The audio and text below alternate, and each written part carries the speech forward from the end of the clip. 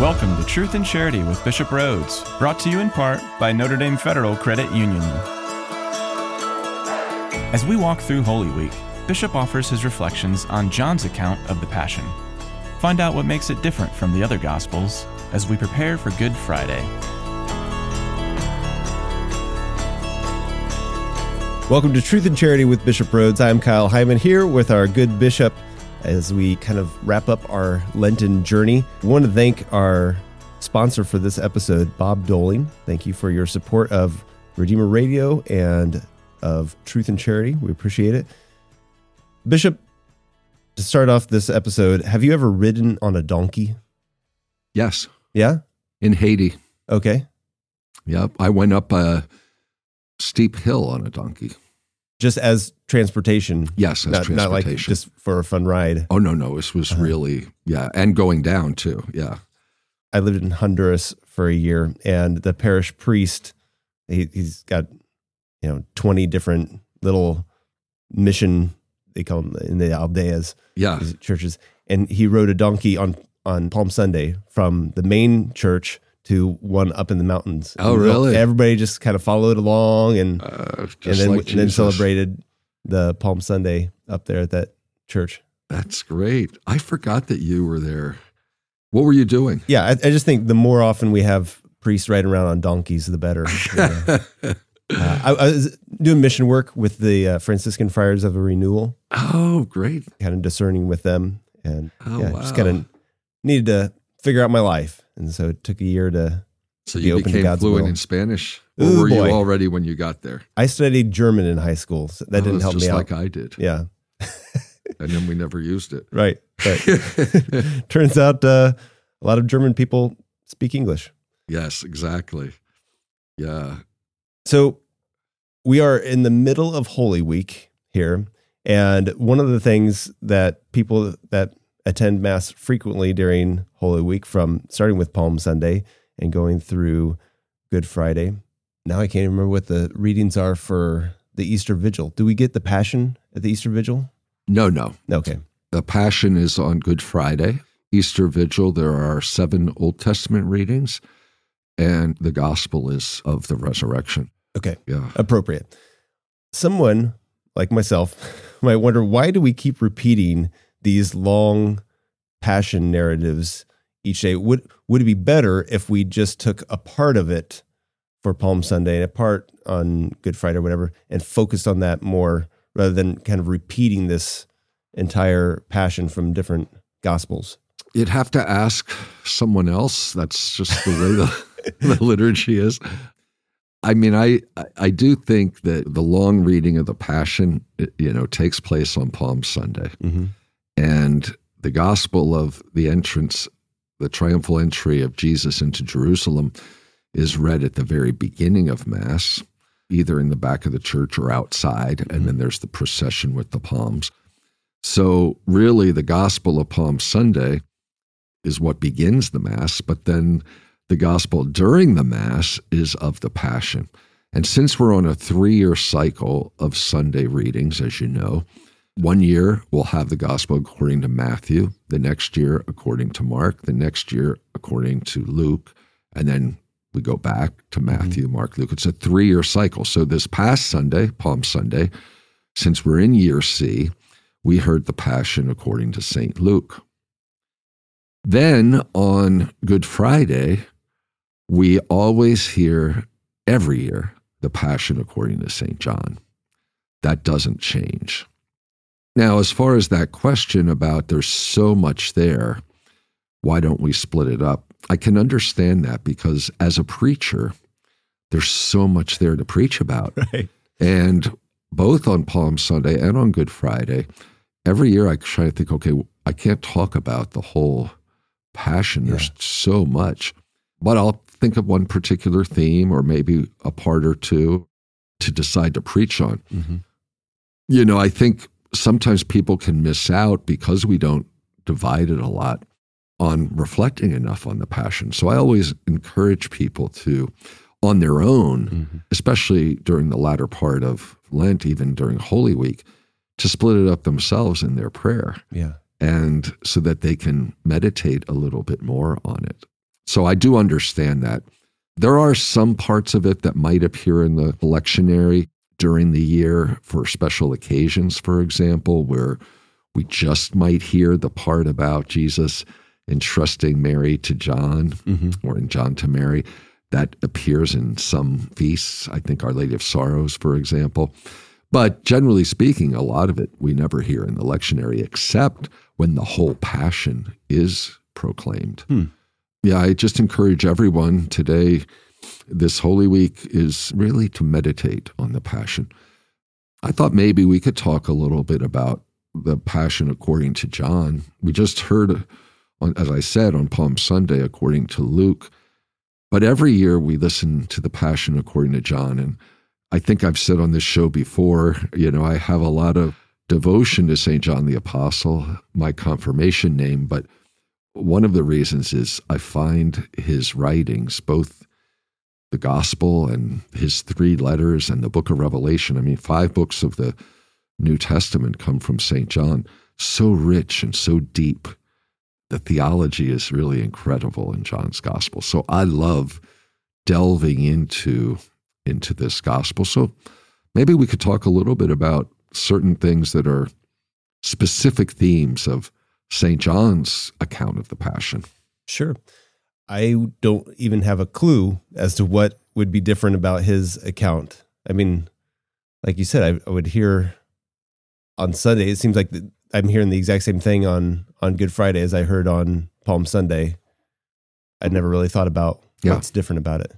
Well, there's a lot in common, but then there are different emphases. And there's some things that are recounted in John that we don't find in the other 3 Gospels. There's also things, for example, in Luke or in Matthew that we don't find in the others. So it's kind of like any of us, if we're writing about an event, something might strike us more, or we might get into more depth, depending on what we're most interested in.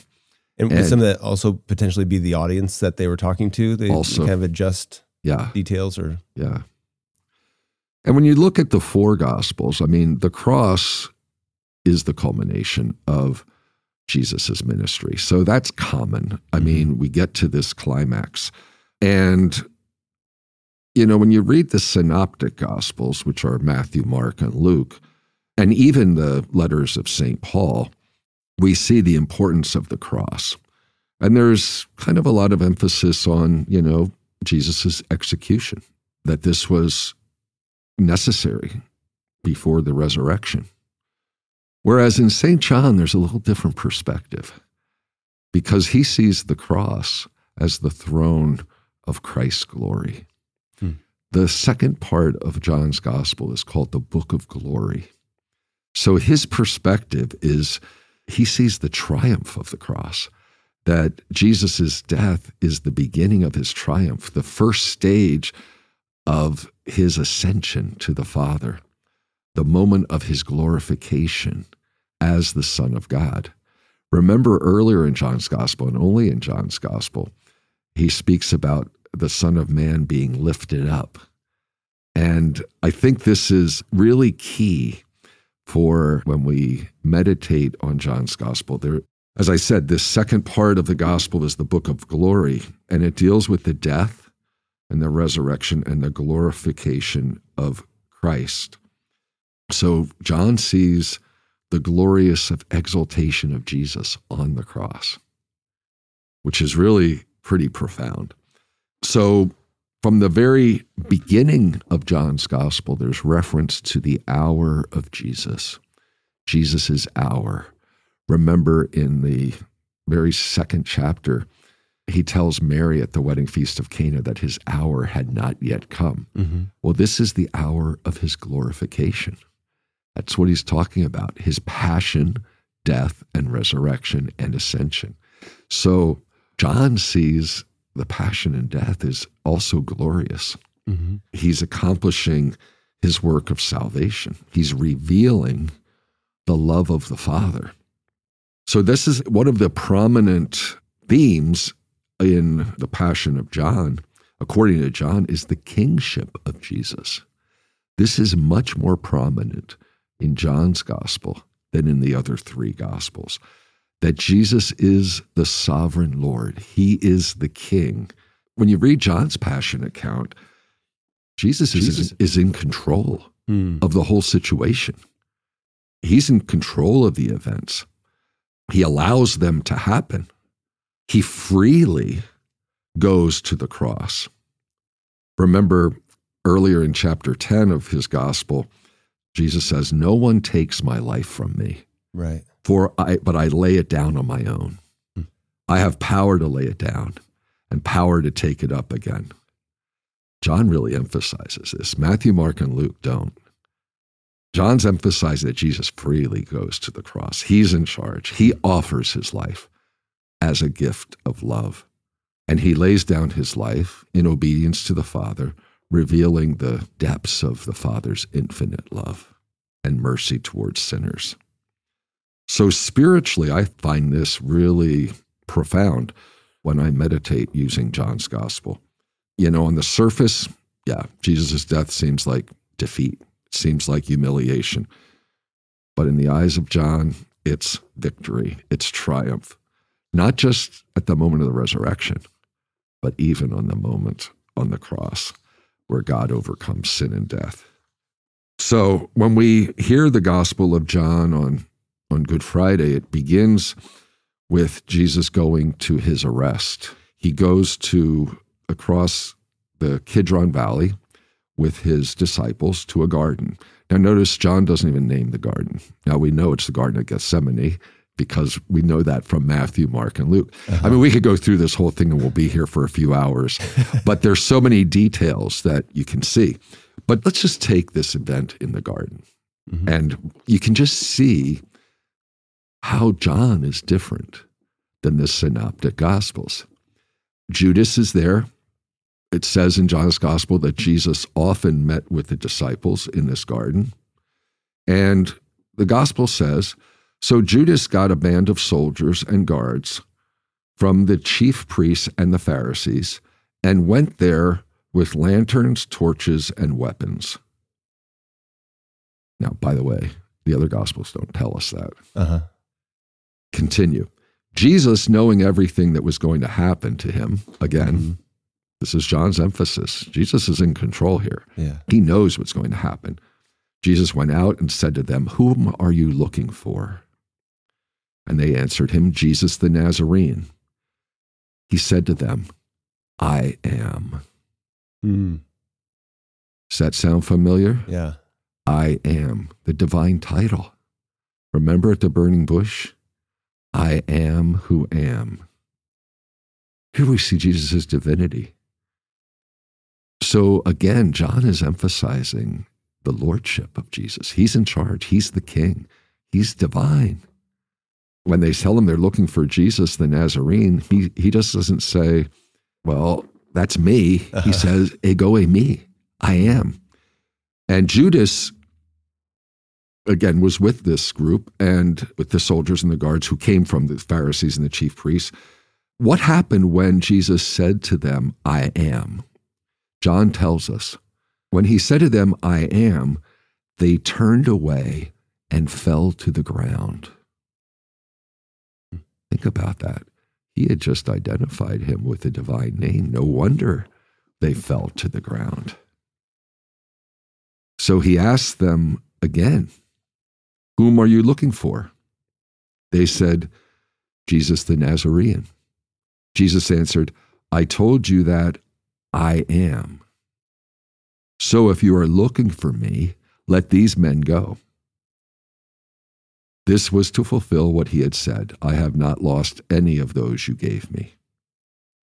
Then Simon Peter, who had a sword, drew it, struck the high priest's slave, and cut off his right ear. The slave's name was Malchus. By the way, the other gospels don't tell us the slave's name. Right. Jesus said to Peter, "Put your sword into its scabbard. Shall I not drink the cup that the Father gave me?" Now, let's think about this. Only John mentions that this group that came to arrest him were carrying lanterns and torches.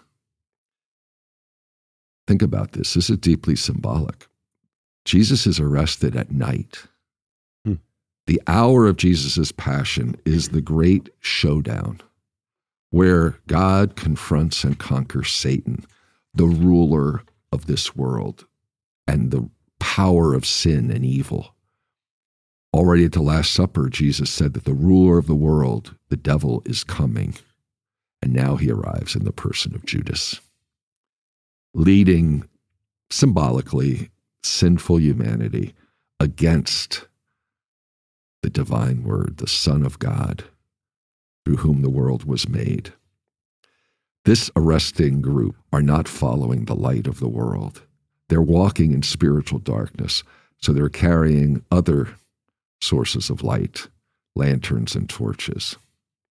Again, God the Father has put everything into Jesus' power, so he has complete control over the events of his passion. And Jesus is explaining his divine sovereignty by confronting them, these soldiers who wanted to arrest him. Jesus knew what was going to happen, and he went out to confront them. Whom are you looking for? Jesus took the initiative here. Whom are you looking for? And they say Jesus is Nazarene, and he uses the divine name. I am. 3 times he says that to them. I am. He's affirming his identity as God, as the Lord. And when there's a manifestation of God in the Bible, usually what happens? People prostrate. Well, that's what happened here. It says they turned away and fell to the ground after Jesus said this. Now, Jesus gave orders to them, if you're looking for me, let these men go. So he wanted the other disciples, not to get arrested. So in the other Gospels, the synoptics, Matthew and Mark in particular, they report that the disciples abandoned Jesus, that they were fearful, they panicked, they left. Here, Jesus is saying, let them go. John emphasizes that they avoid capture because Jesus has decreed it. That's why they avoid. And he wanted to protect them. Of course, Simon takes forceful action. Peter, he wants to prevent Jesus being arrested, so he cuts off the ear of the high priest's slave, and Jesus orders him to sheathe his sword and not stop him from being arrested. And how did Jesus explain this? He gives a rhetorical question. Shall I not drink the cup that the Father gave me? Now, this is very different from what the other 3 Gospels record about Jesus' prayer in the Garden of Gethsemane. When we read Matthew, Mark, and Luke, Jesus is saying, Father, if you are willing, take this cup away from me. You don't find that in John. In John, Jesus says, shall I not drink the cup that the Father has given me? In other words, this is what the Father has willed for him, and he himself wills it to do the work that his Father had given him to do, the work of salvation, which is to lay down his life. And he freely does it in obedience to the Father. This is what John is emphasizing. And not even Peter can hinder him from doing this. Jesus won't even let him. So he's establishing his kingly sovereignty. He allows himself to be arrested. And really, the Roman soldiers, the Jewish guards, they do arrest him, they seize him, they bound him, and they bring him to the high priest, the former high priest, Annas, who was the father-in-law of Caiaphas, who was the current high priest. So I think it's interesting. I mean, that's just one part of the gospel. Yeah. But just to give you an idea, I think, of how John interprets and reflects on the same event in the Garden of Gethsemane, but with his particular emphases. Well, I want to hear more about this, and this is helping me as well to reflect as we prepare for Good Friday and Easter, so hopefully this is helpful for listeners as well. You can text any questions that you might have for Bishop to the Holy Cross College text line at 260-436-9598, and we'll continue to talk about the Passion coming up on Truth and Charity with Bishop Rhoades, brought to you in part by Notre Dame Federal Credit Union. What's the difference between Notre Dame Federal Credit Union and a bank? Well, banks are owned by investors looking to make a profit. Notre Dame FCU is different.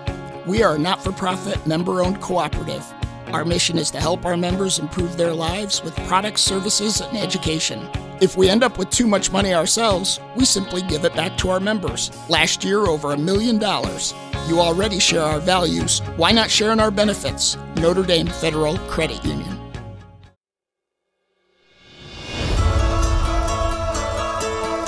Welcome back to Truth and Charity with Bishop Rhodes. I'm Kyle Hyman here talking about the Passion, and Bishop was comparing Matthew, Mark, and Luke's account with the Gospel of John. And one of the things that you mentioned was that he's in control. Jesus is in control the whole time, that he's offering himself freely. How do we balance, and this might sound irreverent or crass, but how do we balance between it being almost a suicide if he's volunteering to die versus the other extreme being he had no choice in it and he was forced, he was this victim? How do we balance that and explain that?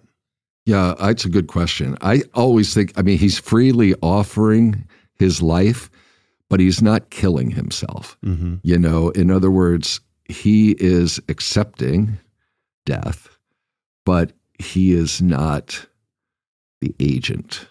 He's not the one doing the killing. So it's a matter of acceptance, not of perpetration of an evil upon himself.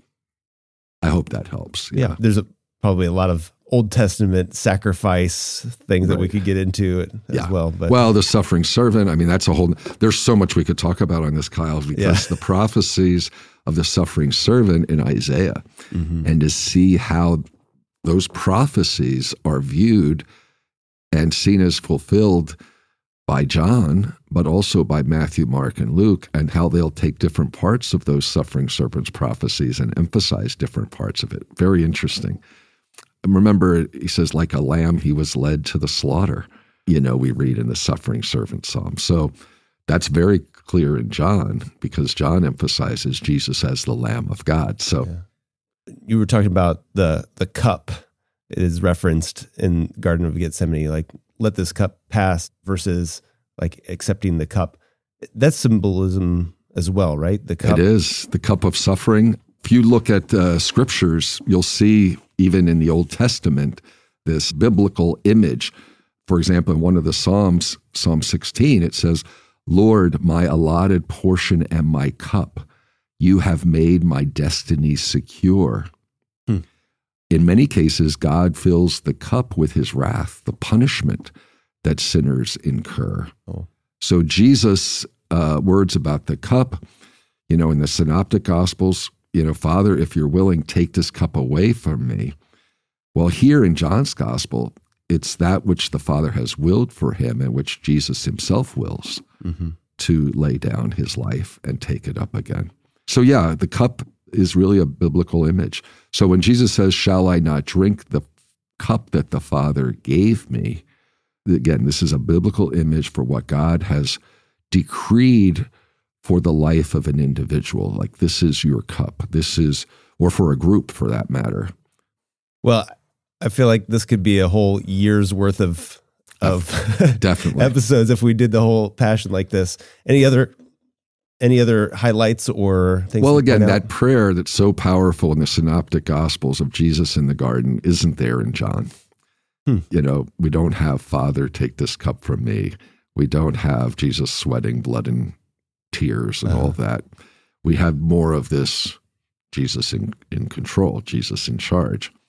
And there's other things. The official session of the Sanhedrin, I'm just looking further on into the Passion story, which is pretty important in the Synoptic Gospels. That's not even here in John's Gospel. There's no mention in John's Gospel of Simon of Cyrene helping Jesus carry the cross. Again, you can understand why. John is emphasizing, like, Jesus is here in charge. He doesn't really need help. So he doesn't have Simon of Cyrene there. We don't find the sympathy of the women of Jerusalem there in John's Gospel along the way of the cross. We don't have those insults from the soldiers. But there are some scenes in John's Gospel that we don't find in the Synoptics, like this session before Annas, the former high priest. That's not in the other Gospels. Or the long dialogues with Pontius Pilate, which are very prominent. We have in John's Gospel Jesus' words from the cross to his mother and to the Apostle John, the beloved disciple. We don't find that in Matthew, Mark, and Luke. We don't find in Matthew, Mark, and Luke Jesus' side being pierced after he died and the blood and water flowing forth. That's only in John. So these are kind of different details. Obviously, there are a lot of things that are in common between the two. Definitely, I find John's account to be more emotional, more solemn in a sense. And in all four Gospels, we see this as Jesus' passion as the fulfillment of Scripture. But there are some Scripture passages referred to in John's account of the Passion that only John refers to from the Old Testament. For example, he says in John's Gospel from the cross, "I thirst." Mm-hmm. And that's a reference back to Psalm 69, but that's not in the others. Also, in John's Gospel, it says, "Not a bone of him shall be broken." Well, that goes back to the books of Exodus and Numbers and Psalm 34. Another thing in John's Gospel, it says, "They shall look on him whom they have pierced." That comes right from the prophet Zechariah.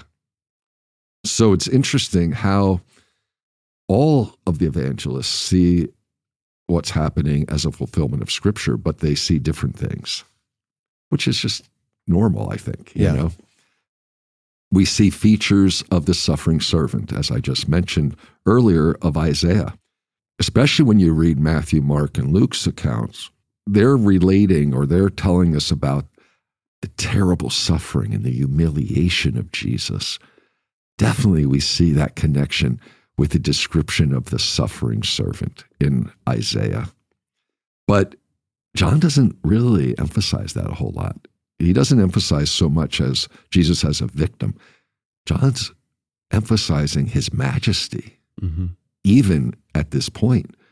When he's taken prisoner and he's accused before Annas in John's Gospel, Jesus is struck and he's crowned with thorns, interrogated by Pilate, nailed to the cross.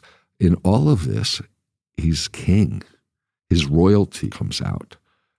It's not just these circumstances that happen to him. I mean, he calmly accepts this.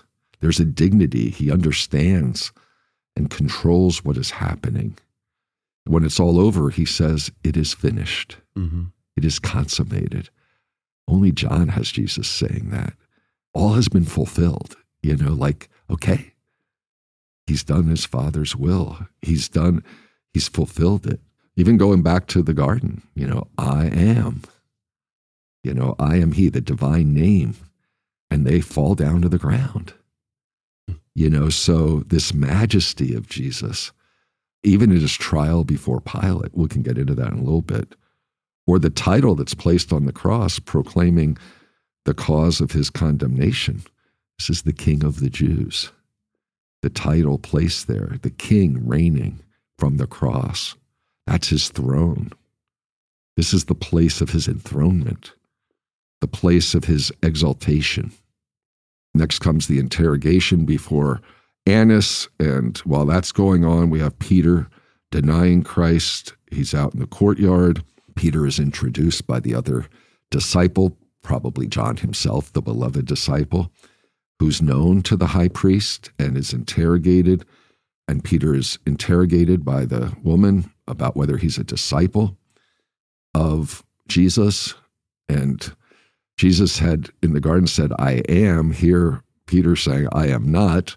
He's not a disciple of Jesus. He really says no. And of course, the cock crows when he denies Jesus a second time. We're going to see later, after the resurrection, how Peter's triple denial will be changed at the shore of the lake. When risen Jesus is there, he declares his love for Jesus 3 times. Now, when the interrogators were questioning Jesus about his teaching, trying to learn if he's a false prophet, Jesus doesn't deny anything.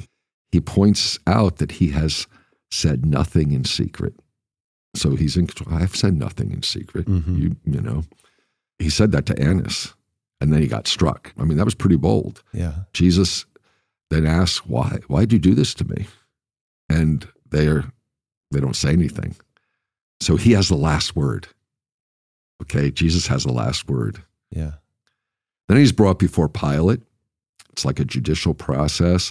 This is much more dramatic than in the other Gospels. And it takes place both inside and outside of the Praetorium, which is where Pilate lived. Actually, there's 7 different going inside and outside through all of this. The Synoptic Gospels don't go into all this detail of the dialogue between Jesus and Pilate and all that's going on there. But the whole thing, Jesus is in the center. Okay, he's the king. And this is what the trial focuses on, Jesus' kingship. You know, what does Pilate ask him? Are you the king of the Jews? He says to the people, do you want me to release to you the king of the Jews? He says to them, shall I crucify your king? Then Jesus is enthroned in a mocking way. Hail, King of the Jews, they say.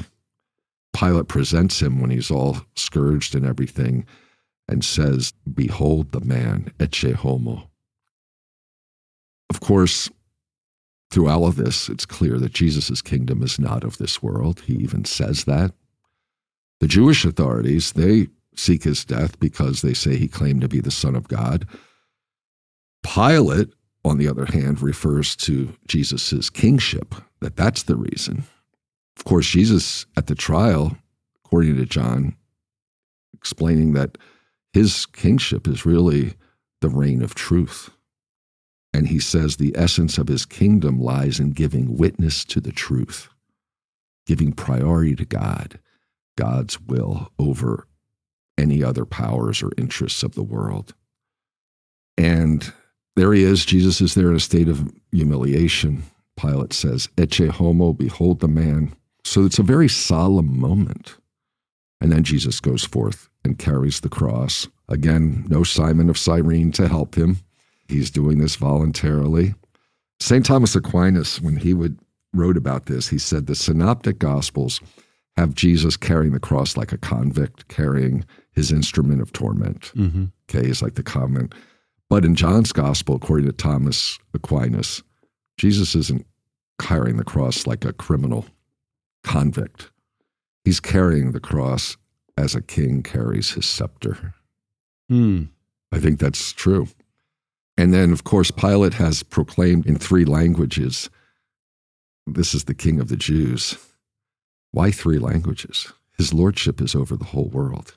The universal kingship of Christ, not just the Jews. It's in 3 languages. He's king of the universe. The soldiers divide up his clothing. Again, that's fulfillment of Scripture. This tunic is seamless. That's an interesting detail in John's Gospel. That they don't tear it symbolizes the unity of the church. And that's what Jesus had prayed for in his priestly prayer, that all may be one. The presence of his mother there, the presence of the beloved disciple, St. John, the blood and water that flowed from Christ's side, recalling the wedding feast at Cana. Jesus is inaugurating a new community of disciples and giving them a mother, giving them his mother to be their mother. The idea when he says, I thirst, he's thirsting to do the Father's will to the end. He desires to save us all. Remember, he told the Samaritan woman at the well that he was thirsty, but then gave her the living water. And then at the end, he says, it is finished. It is consummated. It is fulfilled. The work of salvation has been accomplished. And then he gave up his Spirit. This suggests his sending of the Holy Spirit, whom he promised during his public life. And then we have the water and blood flowing from his side.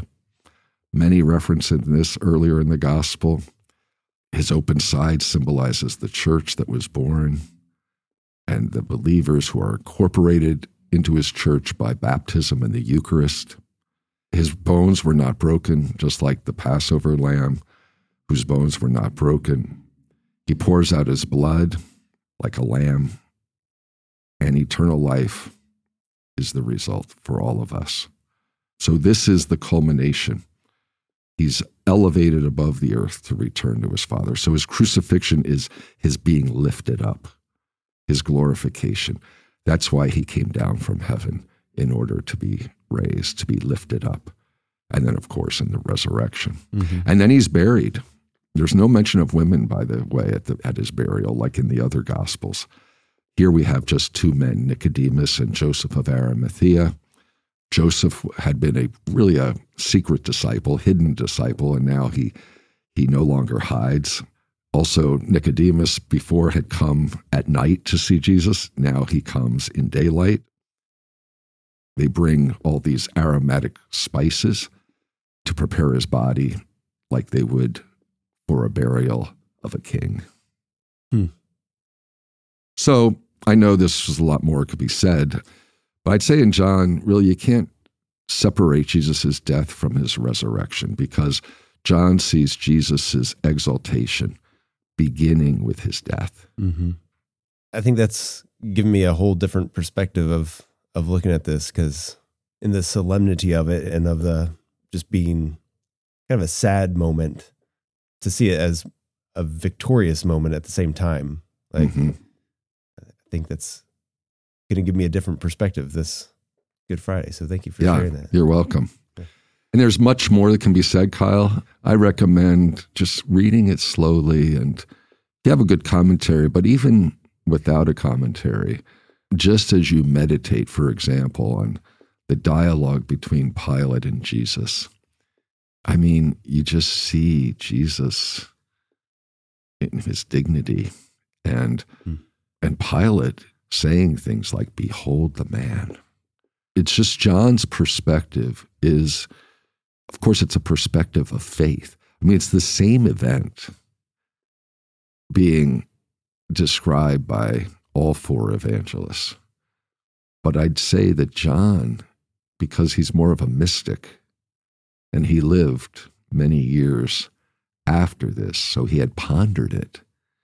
And he really, under the inspiration of the Holy Spirit, of course, wrote this, his own account of the Passion, which gets to this deeper level. Mm-hmm. Now, that's not to take away from the other three Gospels, because if we wanted to, I could talk about themes that were highlighted this past Sunday in Luke's Gospel that are also beautiful and profound, especially Jesus' mercy through all of this. For example, his forgiving the good thief. We don't read about that in any of the other three Gospels. So they each have, emphasize, under the inspiration of the Holy Spirit again, different aspects of what happened at the Passion. All right. Well, I know my homework is going to be to read through that and meditate on it, and hopefully others do as well. Do you have any Easter plans this year? Well, I'll have Easter Vigil at St. Matthew's Cathedral in South Bend, and then Easter Sunday Mass at St. Pius X in Granger. Mm-hmm. But what's really nice is some of my family will be visiting. Oh, okay. They'll be arriving on Good Friday, so they'll be going with me between, because Good Friday I'll be at the Cathedral of the Immaculate Conception in Fort Wayne. So as usual during Holy Week, I bounce back between Fort Wayne and South Bend. Yeah. But it'll be nice to have a family here. All right. Well, thank you so much, Bishop, for another great episode. Could we get your Episcopal blessing before we go? Sure. The Lord be with you. And with your spirit. Blessed be the name of the Lord. Now and forever. Our help is in the name of the Lord, who made heaven and earth. May Almighty God bless you, the Father and the Son and the Holy Spirit. Amen. Thank you, Bishop. You're welcome, Kyle. Truth and Charity is brought to you in part by Notre Dame Federal Credit Union.